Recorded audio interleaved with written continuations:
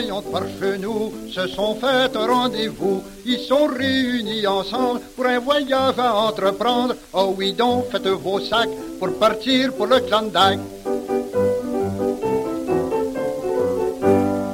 Quand le train est arrivé, le conducteur est débarqué. Il dit à nos voyageurs, Welcome back to the American Writers 100 Pages at a Time podcast. In each episode, I look at about 100 pages of the writings of great American authors while giving my comments and some historical perspective and some of my ideas on them. That's the format. That's what I do here. So currently we're looking at Jack London's The Sea Wolf. I encourage you, if you're just joining us, to come back and listen to the previous two episodes about The Sea Wolf, or even go back and check out this entire series on Jack London, which is quickly now coming to a close. So in the first two episodes on The Sea Wolf, I looked at two of the major characters, the two male protagonists. Well, one's a protagonist, one's the antagonist, but depending on how you look at it, one character or the other is driving the plot at various times in the story. So the first episode, we looked at Wolf Larsen, the captain of the Ghost, the sealing ship in which most of this novel takes place. In the second, we looked at the narrator of the story, Humphrey Van Weyden, or just as Wolf Larsen often calls him, Humph. And I used these two characters to look at two different sides of social Darwinism. This book is a critique on the Nietzschean Superman and a lot of social Darwinism, something Jack London did throughout his career, critiqued individualism. And Wolf Larsen is supposed to be not an admirable character, but he's such a strong force of will that he often overshadows the other people in the narrative.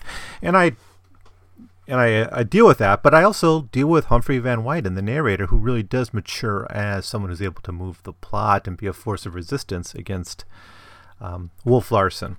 And in this final part, we're going to look at the one female character we have in the story, Maud Brewster. And so let me start a quote about her. This is after Humphrey Van Weyden and Maud Brewster leave the Ghost, and they're basically at sea, and they don't know what's going to happen to them. He's hoping he can navigate maybe to Japan or to some other safety, and they end up getting to an island. But this is what he writes when he's with her. This is what the narrator says. And ever I loved Maud with an increasing love. She was so many-sided, so many-mooded, protean-mooded, I called her. But I called her this and other things and dearer things in my thoughts only. Through the declaration of my love urged and trembled on my tongue 1,000 times. I knew that it was no time for such a declaration. If for no other reason, there was no time. When one was protecting and trying to save a woman, to ask that woman for her love. Delicate as it was the situation, not alone in this, but in other ways. I flattered myself that I was able to deal delicately with it. And I also flattered myself that by look or sign I gave no advertisement of the love I felt for her. We were like good comrades, and we grew better comrades as the days went on. One thing about her which surprised me was her lack of timidity and fear. The terrible sea, the frail boat, the storms, the suffering, the strangeness, and isolation of the situation. All that should have frightened a robust woman seemed to make no impression upon her who had known life only in its most sheltered and consummately artificial aspects, and who was herself all fire and dew and mist, sublime spirit, all that was soft and tender and clinging in woman. And yet I am wrong. She was timid and afraid, but she possessed courage. The flesh of her qualms and her flesh she was heir to, but the flesh bore heavily only on the flesh. She was spirit first, and always spirit, etherealized essence of life, calm in her calm eyes, and sure of permanence in the changing order of the universe. End quote. This is a very long description of Maud Brewster, and we see this conflict in the narrator and even how to describe her. And one thing I do want to argue in this episode is that Maud Brewster is yet another possible candidate for the Superman here, and for a period in this novel, she is the protagonist. She is the one who drives the narrative. So I'm going to finish up my comments on the Sea Wolf, and then finish up with some thoughts on Maud Brewster, give some overall themes I think are important in this novel, and then we'll wrap up this novel by Jack London. So first, let's summarize the rest of the book for those of you who have not read or have forgotten The Sea Wolf. So chapter 27, Maud Brewster and Van Weyden have left the Ghost and are at sea in a boat, and they're uncertain of their future. Van Weyden, who has stolen Larson's sextant, this was actually a sextant Wolf Larsen made by himself, like his own invention, and he's able to use that to navigate fairly well. Van Weyden has emerged from his fear through this act of will of running away from the ship and from the man who has dominated him throughout much of the novel. And we see here at this point, he admits he overcomes the fear he felt on the ship. The death which Wolf Larsen and even Talmadge Muggeridge had made me fear I no longer feared. The coming of Maud Brewster into my life seemed to have transformed me. After all, I thought, it is better and finer to love than to be loved. If it makes something in life so worthwhile that one is not loath to die for it. I forgot that my life in the love of another life, and yet such is the paradox. I never wanted so much to live as right now when I place the least value upon my own life. And so here we got, like in the opening quote I gave, evidence that it's Maud Brewster, something about her personality. Maybe it's just her beauty, but it seems to be much more than that. That's driving Van Weyden to risk his life, to assert his independence from people. And in fact, when Maud Brewster joins the ship, Van Weyden had already more or less accepted the domination of Wolf Larsen and was not really a candidate for resistance. He was actually becoming one of Wolf Larsen's lackeys. And that's changed by now, and this act of independence is a good moment, but it's brought on by Brewster. Chapter 28. They're at sea for most of this chapter. Van Weyden's falling increasingly in love with Maud. They eventually, though, find an Alaskan island in the Aleutian Islands, which has a rookery, which gives some hope to them that there may have been people on this island, or there will be people on the island in the future. They don't initially see any seals, which might give them the means to survive long term, however.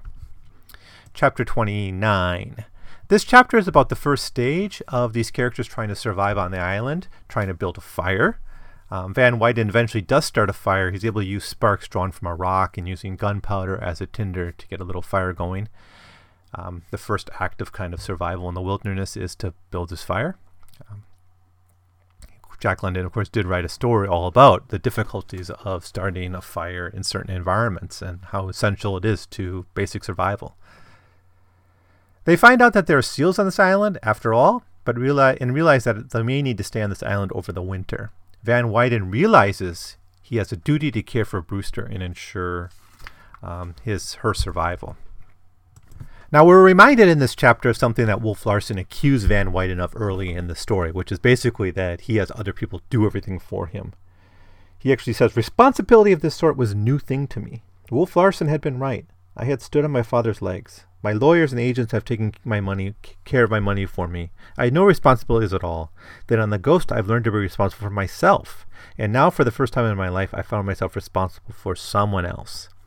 So he's laying out this progression from dependency to individualism on the ship to actually camaraderie and cooperation.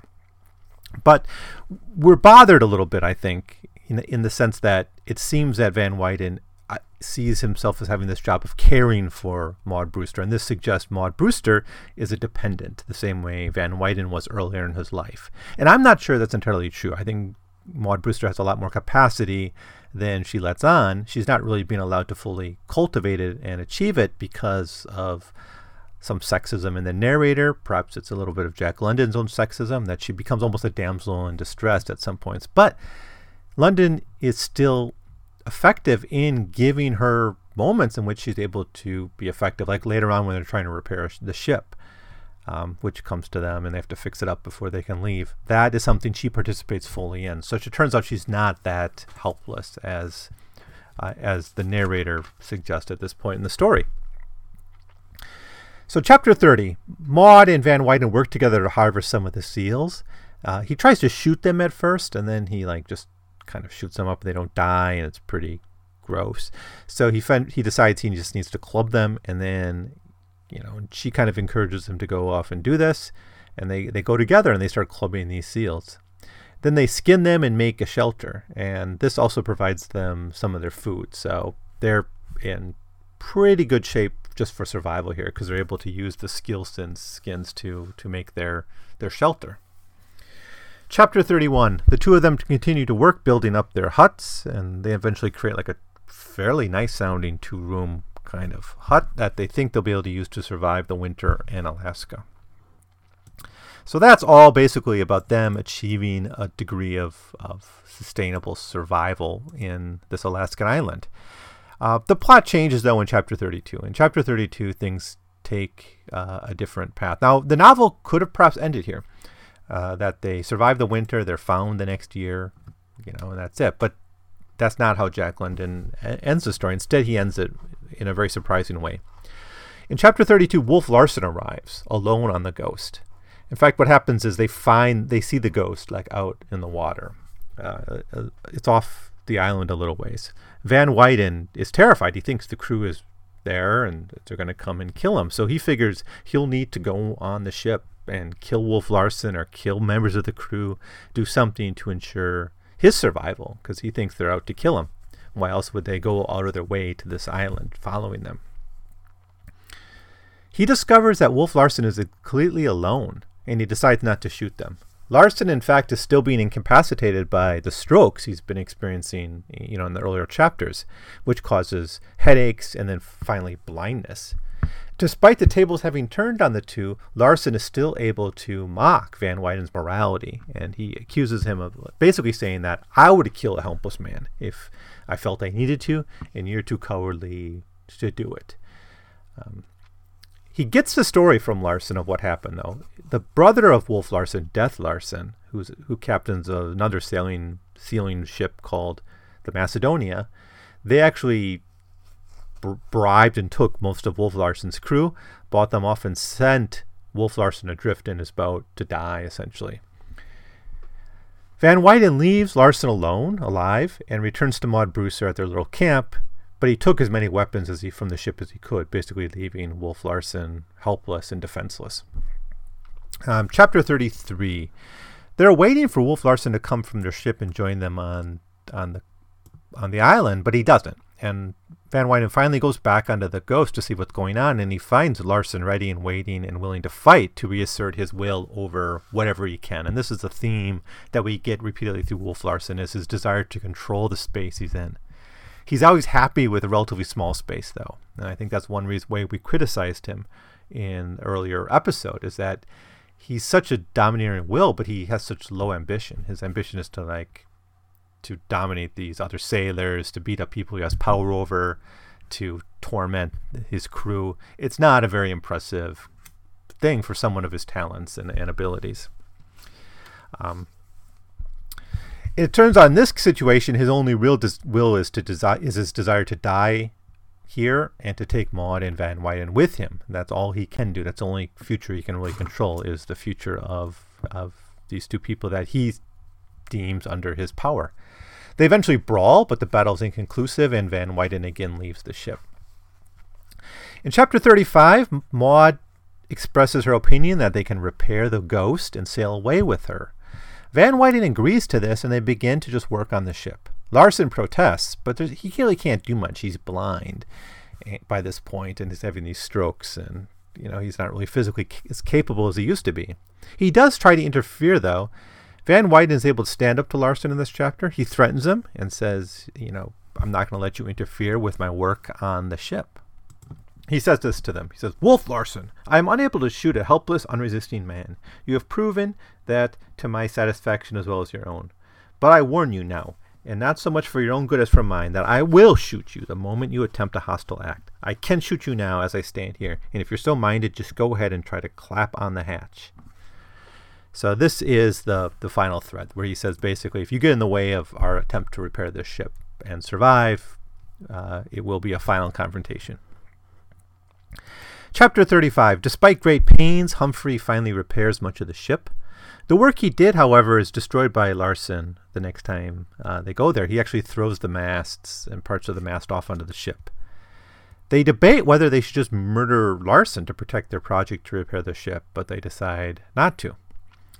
Chapter 36. They go out on the boat, and they search around the island for the mast. They eventually find them, and they're able to bring them back, and they prepare for more work. They work on the ship a few more days together, and Maud and Van Weyden both make contributions to the repairs. And they take a step in preventing Larson's activities, because he still kind of walks around blindly on the ship and complains and stuff like that. But they knock him unconscious, essentially. Later on, Larson visibly is having attacks and suffering. Thus, while Maud and Van Weyden are becoming more and more able, more and more mobile, more and more capable of surviving, it's Larson, this great force of will, who's becoming weaker and weaker and more feeble and more alone. Eventually, he'll be completely immobile with only his will, but no means to implement it. And I think Jack London, does this very much on purpose. At the very time that, like at the beginning of the novel, Van Weyden and Maud, when she joins the ship, are both very helpless, completely dependent on Wolf Larson. It's the opposite at the end of the novel. And then Larson doesn't really have the capacity to get any help. He doesn't want the help, certainly, but he's completely alone, right? He's completely isolated. He has no one to dominate except his own will, and that he can't even move, right? So he can't even lift his own arms. So that will doesn't go even beyond his own brain. Anyways, chapter 37, basically confined to his cabin, Wolf Larson still resists the work, and this time he does it by starting a fire. The fire doesn't destroy the ship, but it shows that he's trying to assert his will to the very last moment. Chapter 38, this is the final chapter in which we see Wolf Larson alive. The three of them do kind of have the talk to him, and they have their kind of deathbed scene, but he's unable to move and unable to act. And Larson at this point is merely a very crude expression of his will to. Of his will. It doesn't have a will to live anymore. He's just will. Quote, "The last line was down. Somewhere within that tomb of flesh still dwelt the soul of a man. Walled by the living clay, the fierce intelligence we had known burned on. But it burned on in silence and darkness. And it was disembodied. To that intelligence there could be no objective knowledge of a body. It knew no body. The very world was not. It knew only itself and the vastness and profundity of the quiet and the dark." So, chapter 39, we get to the end of the novel. Their repairs completed, they sail away. Sometime during their voyage, I think it's during a storm, Larson dies, and they bury Wolf Larson at sea. They give him a very short ceremony, and the two survivors express their love for each other, and that's it. The novel ends. So, that's the story. But I do want to talk a little bit more about Maud Brewster and what we can do with this very interesting character. Maud Brewster is, to be blunt, a very amazing character that's only overshadowed by the dynamic personality of our protagonist, antagonist, or anti-hero, Wolf Larson. I think this is also the fate of Humphrey Van Weyden and other characters as well, such as Johnson, or even very interesting characters that are not necessarily the most admirable, like Mudridge. I talk about them in the previous episodes. Now, Brewster arrives late in the story. I think it's over halfway through the story where she arrives, and it's even later when she kind of speaks. So she arrives late to the story. She's not the main narrator, so we see her exclusively through the eyes of Van Weyden, who falls quickly in love with her and feels for much of the story that he has a duty to protect her. So whatever Brewster is deep down, we have to learn kind of through clues and things that London scatters throughout. And we always get it through Van Weyden's rose-colored glasses. Now, she's an intellectual. She's made herself successful as a writer, but she's a creator. Now, Wolf Larson is capable of creating. He invents something that's useful, but he mostly wants to be a destroyer. So let's say that. He's a destroyer. He destroys life. In fact, he makes a career of just killing seals, which is kind of a dead-end career in a way for someone of his intelligence and capacity. And then you have Van Weyden, who is a critic. He's not a destroyer, but he's a critic, and that's I do think that London doesn't have that much respect or didn't have that much respect for the critic, because you get hints of it throughout here. He does, though. London seems to have more admiration for Brewster, who is a writer, like an actual creator, a novelist.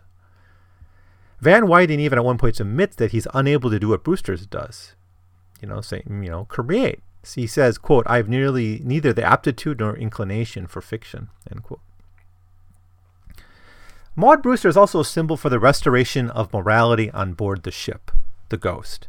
And for a very brief time that Van Weyden abandons his rather flaky claims to morality. She challenges Van Weyden for his betrayal of his principles and his full acceptance of the brutal regime of Wolf Larsen. Through Brewster's eyes, Van Weyden is the typical court scholar, or even worse, a court jester, who serves those in power for the entertainment of the elite and to stroke the elite's ego. Brewster actually believes in her ethics and insists that they have real-world results. Van Weyden for him, morality is a game he plays with Wolf Larsen, but when push comes to shove, he's not really willing to defend his morality and his moral claims. And this is something that Larsen knows and makes fun of him for doing. Now, we could perhaps critique the character of Brewster, as on some readings, it seems to be not so much not her as a character so much, but the characterization of Brewster on London's part, because it may seem that she's there simply to force on the plot in a way, to push on this conflict between Larsen and Van Weyden, and she does lead Van Weyden to escape, but it's hard to see how he would have gotten to this place without Brewster. So maybe she's just there as this plot device. Now, I don't think she is simply part of a love triangle in this way, but she's not just another example of Van Weyden's morality either. And I did look at the Wikipedia for this, and that's what the Wikipedia sort of says about that she's another example of Van Weyden's kind of superior morality over Wolf Larsen's. But I think they're quite different. I think Van Weyden's morality and Brewster's morality may be on paper similar, but Brewster insists on it being real, and Van Weyden is okay, it seems, with it being compromised for survival. Larsen compares the two of them, certainly. He does kind of see them as the same often, but they're actually quite distinct because Brewster demands that ethics lead to action and a transformation in this world. She is thus more Promethean, and that's partially because she's a writer, too. She's more Promethean than either Larsen and Van Weyden. She could be read as the real Superman in the tale, not the cynic, like Wolf Larsen is, and not the court jester like Van Weyden. In the final third of the novel, Brewster really does shine. She motivates the other characters, even presumably, we want to believe, or could be true, that she almost becomes a subconscious beacon for Wolf Larsen to return to the story. Because what's the chances he would just show up at this island? It's almost impossible, unless there's almost a supernatural kind of draw that comes through love triangles, I guess. She, though, insists on survival on the island. She suggests at sometimes killing Wolf Larsen so when he gets in the way of their repairs. She learns to hunt. She learns to process seals, so she's capable of learning this independence, the same thing Van Weyden learns. She becomes self-reliant, and she becomes a creator along with Van Weyden. And most importantly, it's Brewster who insists on the two of them living when Van Weyden perhaps was more fatalistic about their hopes. So I think there's a way we could read Brewster as maybe the strongest of the three characters. It's a bit of a stretch because we get so much of Brewster through all we know about her we get through the eyes of Van Weyden, and it's not a non-objective perspective. But I do think there's ways we can read this story to see her as the real hero of the tale, not the narrator, and certainly not Wolf Larsen. Okay, so I guess that does it for The Seawolf. It's a really good, great novel. It's one of my favorite of Jack London. Maybe, I said before I preferred White Fang to Call of the Wild, if you just were to compare those two. But I really like this story, and this is probably the fourth time I've gone through this particular tale. It's really got some memorable characters and memorable scenes, and it really is something that it's a novel that you look at in different ways. You look at these characters in different ways the more often you read it. So it's worth reading actually more than once, So at this point, I always I like to list sort of like index themes of each book. I do it at in the final episode of each text I look at, long text anyways. And I'll do that here too.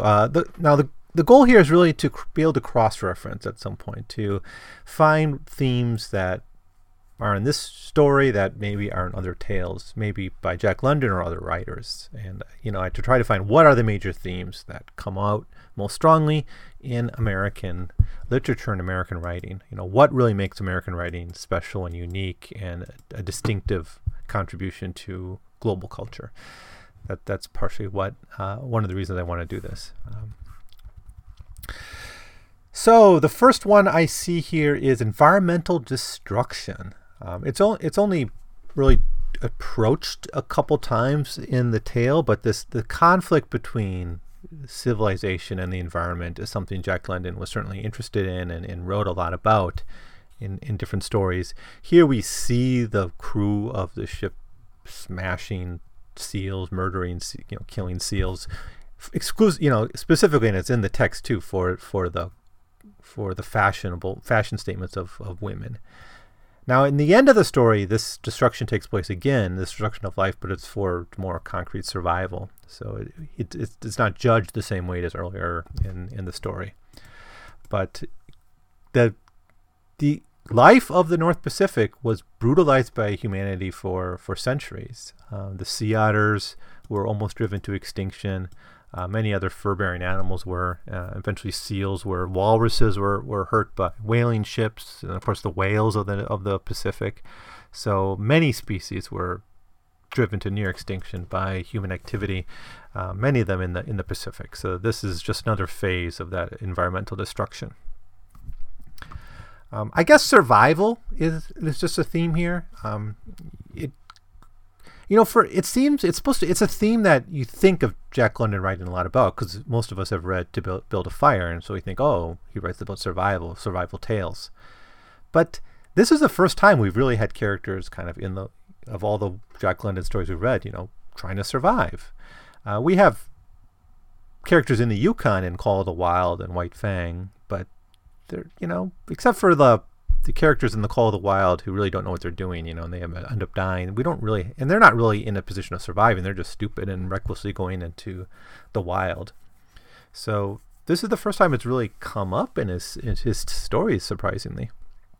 But it's here. We have a whole third of the novel, which is really a survival tale, if you're interested in that kind of genre. You could say the whole story is, but, they're on the ship for the first 2/3 of the novel, so they're more or less okay. At least Van Weyden is he's got Wolf Larsen to deal with, but he's not surviving, his wits against nature. That's the narrative in the final third, or a big part of the final third.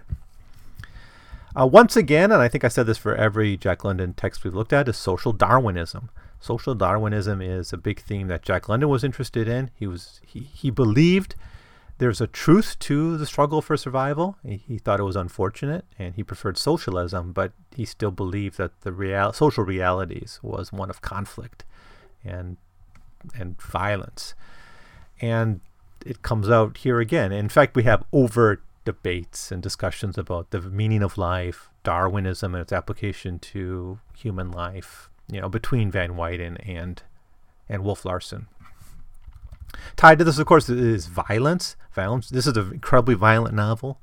Many of Jack London's novels were violent, especially White Fang and this one. We see people being murdered. We see people being beaten up. We see mutinies. We see all sorts of violence. We see threats of violence.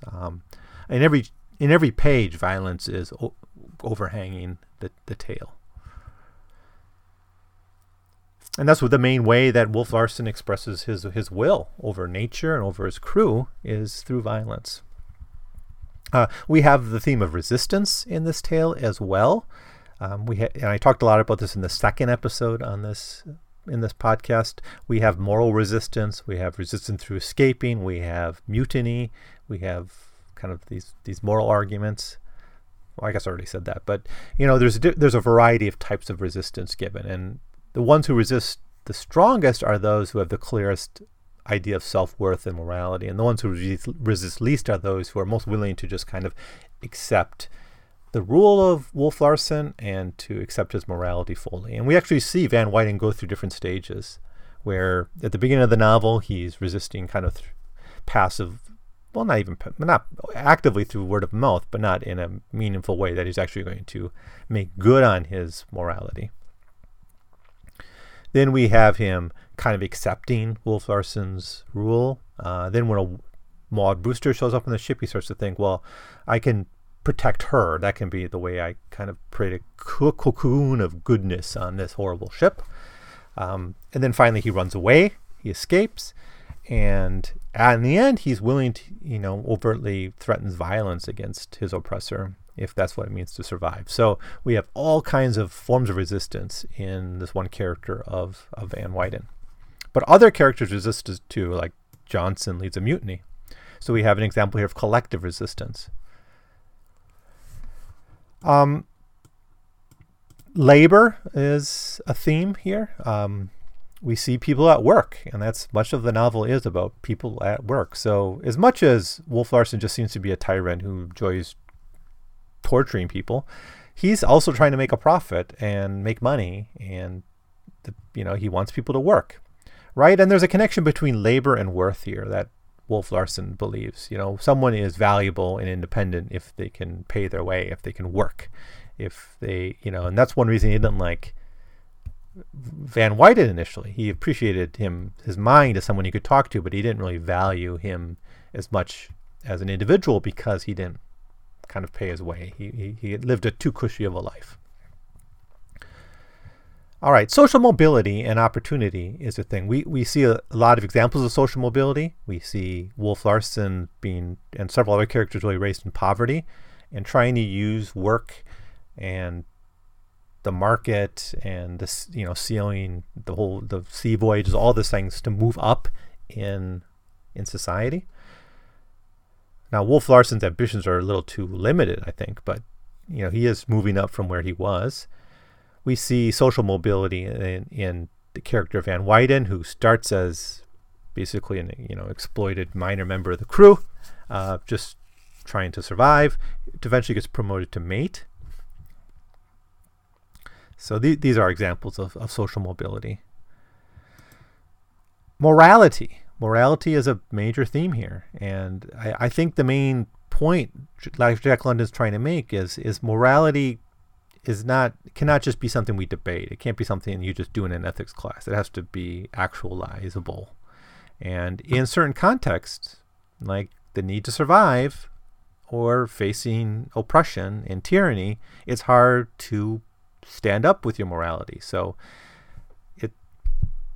and that's Van Weyden's conflict, right? Yeah, he believes this stuff, but when push comes to shove, he wants to live first. And this just proves Wolf Larsen's point that morality is just a game, a word game. And Maud Brewster, I think, does show the possibility of it being actualizable, or at least saying it should be, if you really want to believe this stuff. We have a lot of ethnic diversity, so let's put that down as another theme here. The ethnic diversity on the ship. We have Swedes. We have a lot of Scandinavians. But others as well. The ship is made up of people from many different nations, and they have to actually recruit sailors at different points. So there's a fair amount of diversity among the crew. So we see that a common. I mean, the best example of ethnic diversity in an American Tale of the Sea is the Pequod, which is Melville's Moby Dick, where you actually have literally the harpoonists are a Pacific Islander, an African, and an American Indian, and a Middle Easterner, and then you have white people from all over. And there's a whole chapter in that book where we have all the different people from different countries are described and identified. We don't have quite something like that here, but certainly ethnic diversity is heavily hinted at here. People mispronouncing Johnson's name is a good example of that, thinking his name is Jonsson or something, because that's how it, he kind of pronounced it with an accent. We have a little bit here on technology, the technology of violence, guns and clubs and things like that. The ship itself is a technology that requires cooperation. We have Wolf Larsen inventing a new technology, showing his creativity. We have Maud and Van Weyden having to learn technology, learn how to sail, learn how to fix a ship, learn how to build a fire. So technology is throughout this novel in many ways. Family. Family is an interesting theme here, especially the conflict between Wolf and Death Larsen. And then we have characters who often tell their family history and how they ended up on this ship. And it's usually a pretty tragic tale. We got Van Weyden, who is coddled by his family and their wealth. And then we have Maud Brewster and Van Weyden becoming a family at the end of the story. Becoming a new unit, a new cooperative unit. And we have a love triangle here. It's kind of it doesn't work that well, I think, because Maud's never going to fall for someone like Wolf Larsen, it seems to me. Nevertheless, we do have a love triangle that's attempted here. And there, Jack London sort of did this before a little bit with Martin Eden, where it was Martin Eden and I already forgot the names of those characters. I think it's Liz Connolly, which is like the working class girl, and then Ruth Morse. Yeah, that was her name, was the middle class alternative. So that was a two lady love triangle. But it's there. I'm sure there's a lot of other themes. So if you know of any really big ones I missed, there probably are big ones I missed. But it's probably things I even talked about. I just forgot to list them at this point. That's fine, but make a comment and I'll address that, or we can add it to the list. So that does it for the Seawolf, and it does it for the novels of Jack London. We've looked at actually 8 books, I think, by my count, by Jack London, and two or three of them are more like memoir types, but we've looked at a lot of the major novels, but there's a lot more that the Library of America has not collected yet. So I don't know if they'll ever be collected, but until they are, we'll be done with Jack London's novels. But we're not quite done with Jack London because we have stories. We have 25 stories in this volume yet to look at. 12 of his Klondike stories, which were published in the collection Son of the Wolf, or Son of Wolf. I forget if there are the articles there, but they're the Klondike stories, and then we have 13 stories of just other tales of his. Many of them are from the Pacific Islands or about the Pacific. Some are just about like urban life in San Francisco. So we'll do those, and that will take another 4 episodes. But for now, we're kind of done with the stories. So it kind of closes a chapter in our examination of Jack London. Thank you so much for listening. I really enjoyed looking at The Seawolf with you. It's a novel I really had a lot of it brought me a lot of pleasure to come back and revisit this novel, because I probably wouldn't have otherwise. So I don't know if I'll ever look at it again. Life's short, but this is one of those I could see coming back to at some point. But again, thank you so much for listening. If you have any comments, you can just leave the comment on the Podbean page, or better yet, write me an email at 100pagescast@gmail.com. Please share, subscribe, or rate it on iTunes. That would really help me out. But if not, that's fine. I'll see you next time. Thanks again for listening. Parmi la gang, ça écoutait bien de laisser sa femme. Il se penchant dehors du char pour gifter un doux regard. Mais tout d'un coup, les pieds y partent. Il a pas pu se rendre au Klondike. Il y en avait un autre parmi eux qui a passé pour un kickeux. Comme il était pas habile pour prendre les chars à full steam, tombe en pleine face sur la traque, il a pas pu se rendre au Klondike.